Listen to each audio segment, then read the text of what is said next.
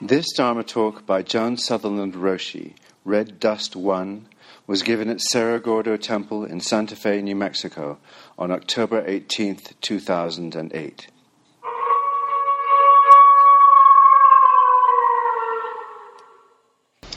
Good evening, everyone. Thank you for coming. As many of you know, I've begun to write a book, and so for the next, let us hope, little while, occasionally I'll be giving talks that come out of some of the territory I'm exploring as I embark on this deeply humbling task of writing a book. And I wanted to talk tonight maybe just a little bit about some of the background of what I'm thinking. As, again, many of you know, this summer I was called away to perform a funeral for an old and dear friend in another state. And as I was driving up through that great, vast, empty northeastern New Mexico landscape, I was thinking a lot about when we end up in the fire, as many of us do when we're cremated.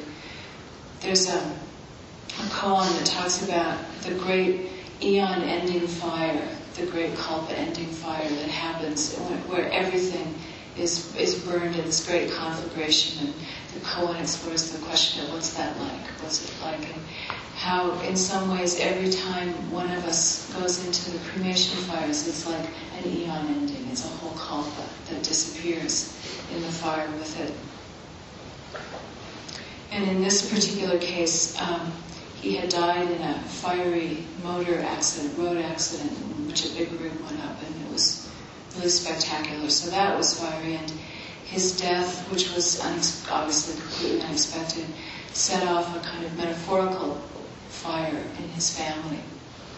So I was thinking about all these conflagrations of various kinds and the mystery of them, and what came to mind was a teaching that the Buddha gave that's come to be known as the fire sermon.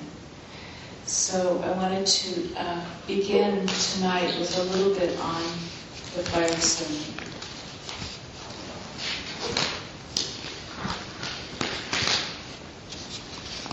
The Buddha said, "The all is a flame." What all is a flame? The I is a flame. Forms are a flame. Consciousness at the I is a flame. Contact at the I is a flame. And whatever there is that arises in dependence on contact at the I, experienced as pleasure, pain, or neither pleasure nor pain, that too is a flame. A flame with what? A flame with the fire of passion, the fire of aversion, the fire of delusion. A flame, I tell you, with birth, aging, and death, with sorrows, lamentations, pains, distresses, and despairs. And he goes on through this litany, and he's begun with the eye, and he goes on to the ear is a flame, sounds are a flame, the nose is a flame, aromas are a flame, the tongue is a flame, flavors are a flame, the body is a flame, sensations are a flame, the intellect is a flame, ideas are a flame. So, pretty complete picture of a world on fire. And then he says, seeing thus, we grow disenchanted with the I, disenchanted with forms, disenchanted with consciousness at the I, disenchanted with contact at the I. And whatever there is that arises in dependence on contact at the I, experienced as pleasure, pain, or neither pleasure nor pain, with that too, we grow disenchanted. And he does another litany about disenchantment with the ear, and so on through the mind and the body. Disenchanted with the body, disenchanted with sensations, disenchanted with the intellect, disenchanted with ideas. And then he closes by saying, disenchanted we become dispassionate. Through dispassion we are fully released. With full release there is knowledge. Fully released, we discern that birth is depleted, the holy life is fulfilled, the task is done. There is nothing further for this world.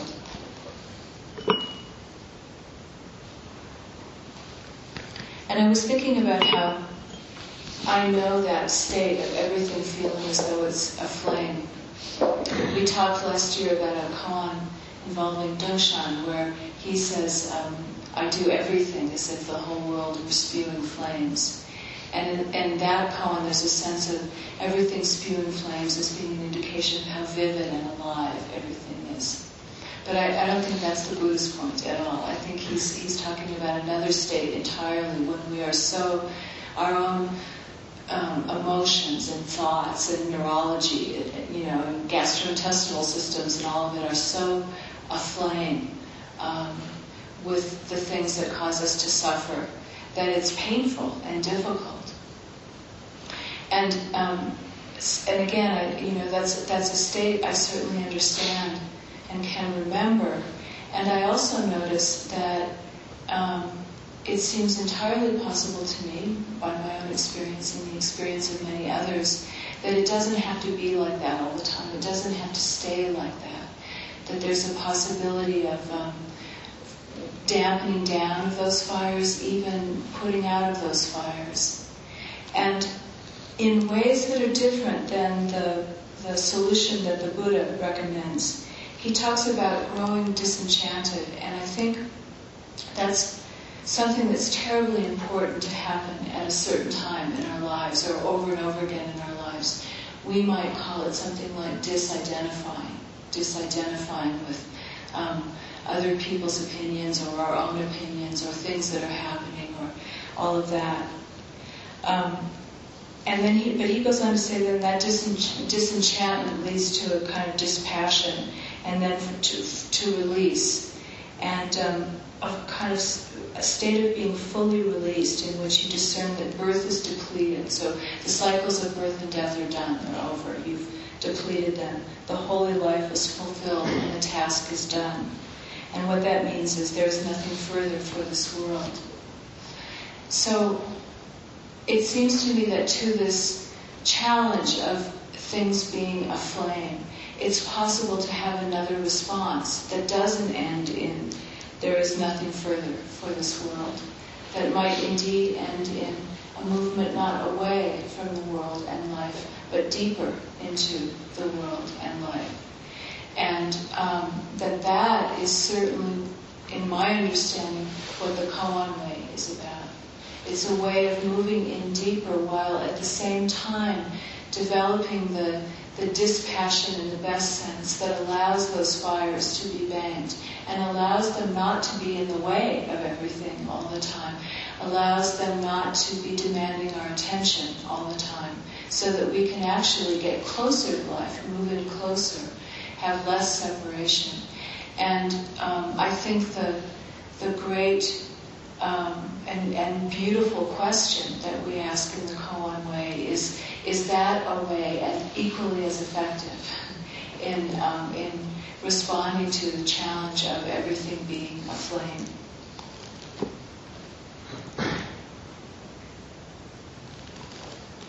So I wanted to kind of sketch out a pilgrim's path for this way. If we say, for us maybe not the way that leads out of the world, then what's the alternative? What are we offering as another way of doing it? And that seems to be our deep exploration together as we work with the koans together. So to give it a little bit of a kind of a body, I wanted to talk about the way it feels to me right now, which is that we begin in the pilgrim's journey in the red dust. The red dust is an old Chinese name for the world of our ordinary lives. And I just love it, because it's beautiful. Just the image of the red dust world is beautiful. And also it has a kind of strangeness because it comes from another continent and a time long ago. And that seems to me to somehow mirror the strangeness of our ordinary lives, the way it feels kind of strange and dreamlike, like a red dust world from another time and place, and yet here we are in it, here we are living in it. The red dust world is made up certainly of the material, and other people and all of that. And it's also made up of our stories about the material world and other people. It's made up of karma and imagination and all those things as well. But I think it's really important to say that there are aspects of the red dust world that would be common for all of us. We probably all agree that we're sitting on a wooden floor. But there might be lots of things we would describe right now in this particular room in the red dust world that would be different for each of us. So it's made up of that combination of the exterior world and our interior world in relationship to it. So it has a couple of important qualities, it seems to me. And one is that the dreamlike quality that is immediately invoked by the red dust. There is a sense of dream or illusion or things not being quite what they seem often in the red dust world. And for some of us, there is also a sense of something else, that if we could just sweep the dust away, if we could just clear it away a little bit, we could see something truer and realer than the appearance of the red dust world. And we also maybe find that the red dust doesn't just blow outside, but that it comes inside and it settles in our hearts and minds. And sometimes things can feel heavy under the weight of the red dust, or sometimes they can feel obscured when the wind comes, the mental wind comes and picks it up, and our minds and our hearts are just full of whirling dust. So that's one quality. Another is that the red dust poses questions to us that it refuses to answer. And what I mean by that is, if we think of the story of Siddhartha before he became the Buddha, he's living in this palace and everything is perfect and controlled and nothing ever changes or happens. And through the intervention of the gods, he sees the four signs. He sees someone who's ill and someone who's grown very old, someone who's died, and then he sees someone whose eyes are clear in the face of all of that. And there's nothing in the context of the palace to explain to him what those things are or what they mean. And that's what I mean by life, and poses, by its nature, poses these questions. Why are we born? Why do we die? What are we meant to do? What does all of this mean? Why is there evil in the world? Why is this country so? It's fill in the blank. So those questions are asked, but for some of us, there is no satisfactory answer. It may be, and certainly probably is, that there are many people for whom, Catholicism or the John Birch Society or high colonics or meditation or something is like, is the answer that the world provides, and it's a satisfactory answer, it's a sufficient answer. But sometimes for some of us it's not. So, in the long arc of things, there comes a time when I think we have to leave the red dust town. Because if we don't, we will just sink into it and become part of it. So then we go into this other realm, which I'm thinking of now as deep into the mountains. And deep into the mountains is when we leave the red dust town for a while or for a long time, and look for that reality that we've caught glimpses of in the red dust world.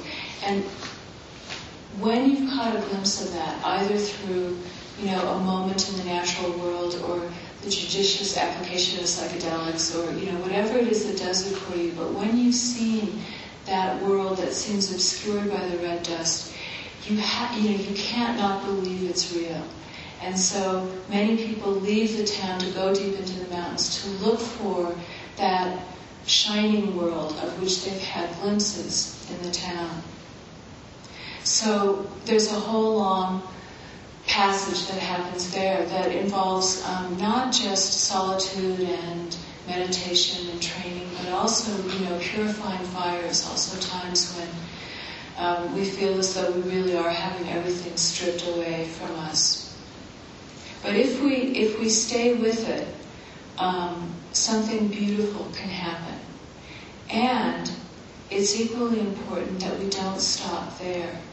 If we stay deep in the mountains, we get lost just as surely as we would have gotten lost in the red dust world, just in a different kind of way.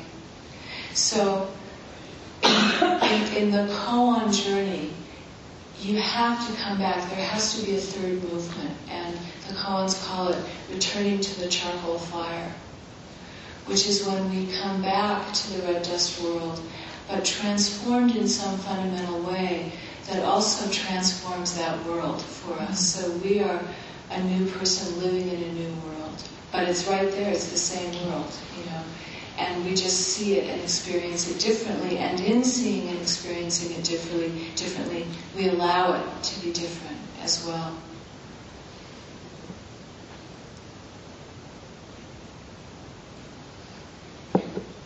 The image of returning to sit by the charcoal fire is particularly poignant to me because of that sense of the raging fire, the fire of the fire sermon, that where everything is just aflame all the time and it feels out of control. That fire has been brought into containment. It's in a fire ring or a brazier, or however you want to imagine it. So now it has the capacity to give light and to warm us, rather than to create obscurations of the world. And also, I think of a fire as a place where people gather around and tell stories. But my sense is that the stories we tell around the charcoal fire are different than those stories we were telling ourselves earlier about life in the red dust. That there's something in there where we've stepped outside of the monovision of our own stories and are creating stories that contain more of us, that contain a larger view and have more than one voice. One of the things about making this journey, I think, is the willingness and in the end the deep desire to give up the monologue for the conversation. And that seems like the great Mahayana move.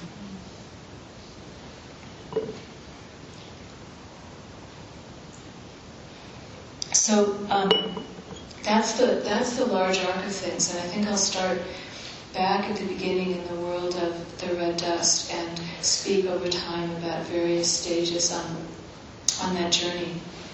And one of the things I've been thinking about a lot is when we have a story or a view of our childhoods, particularly I think in mainstream American culture, the pull of childhood is so strong, the romance of childhood, and by romance I mean in the old-fashioned sense of the sort of the adventure story or the compelling narrative of childhood. And if you'll forgive being a little bit autobiographical about this, but it's a way I can, I think, make the point maybe a little clearer. What it's like to give up the narrative that we had as inhabitants of the red dust. So I was thinking about my own childhood, and I grew up in a family which will probably sound really familiar to a lot of you. It's a really common American story, where the description of the family that was given was really different than what people were actually experiencing. So from the get-go, there was this huge disconnect between the appearance of things and the experiences we were, especially the children, were actually having. And those experiences involve some pretty difficult stuff, as they often do in those circumstances. So I could tell you a story about my childhood, that involves kind of danger and violence and all that kind of stuff, and that would be true. I mean, those are facts; those things happen. But I find that more and more, what's more interesting as a way to hold my childhood is that, if I believe any of this, and I don't even know if I do, but if I believe that I seem to have come in like roaring with questions, I came in like, okay, let's go, let's figure this out. This is really big and really beautiful and really strange, and we're just going to go for it. If I came in like that, I had a childhood perfectly suited to promoting that in me, to provoking that in me, because of this disconnect between appearance and what seemed like felt reality. So is that a good thing? Is that a bad thing? I don't know. I can't even say anymore. I don't really have much of an opinion about it. And I want to make really clear that I'm not saying that the goal is to replace a bad narrative with a good narrative. Find something to feel happy about. That's not the point. But the point is, can you expand your view to take in contradictory and paradoxical truths about your childhood simultaneously? And what's it like when you do that? What's it like when you step out of the tight story and begin to see it in a lot of different ways, and to hold all of them as possibly true and possibly not true, so that there's a kind of creation that's going on all the time that you're aware of. You're creating your own past in a way, and you're aware of the fact that you're creating it. So I think I'll stop there to leave some time for conversation, but I'll keep going on this, keep expanding this idea. I wanted to just give a flavor for the beginnings of the journey of the red dust, and how our relationship to what happens there can really change, having had the experience of stepping out and going deep into the mountains and then coming back. So please, I would welcome your comments and questions.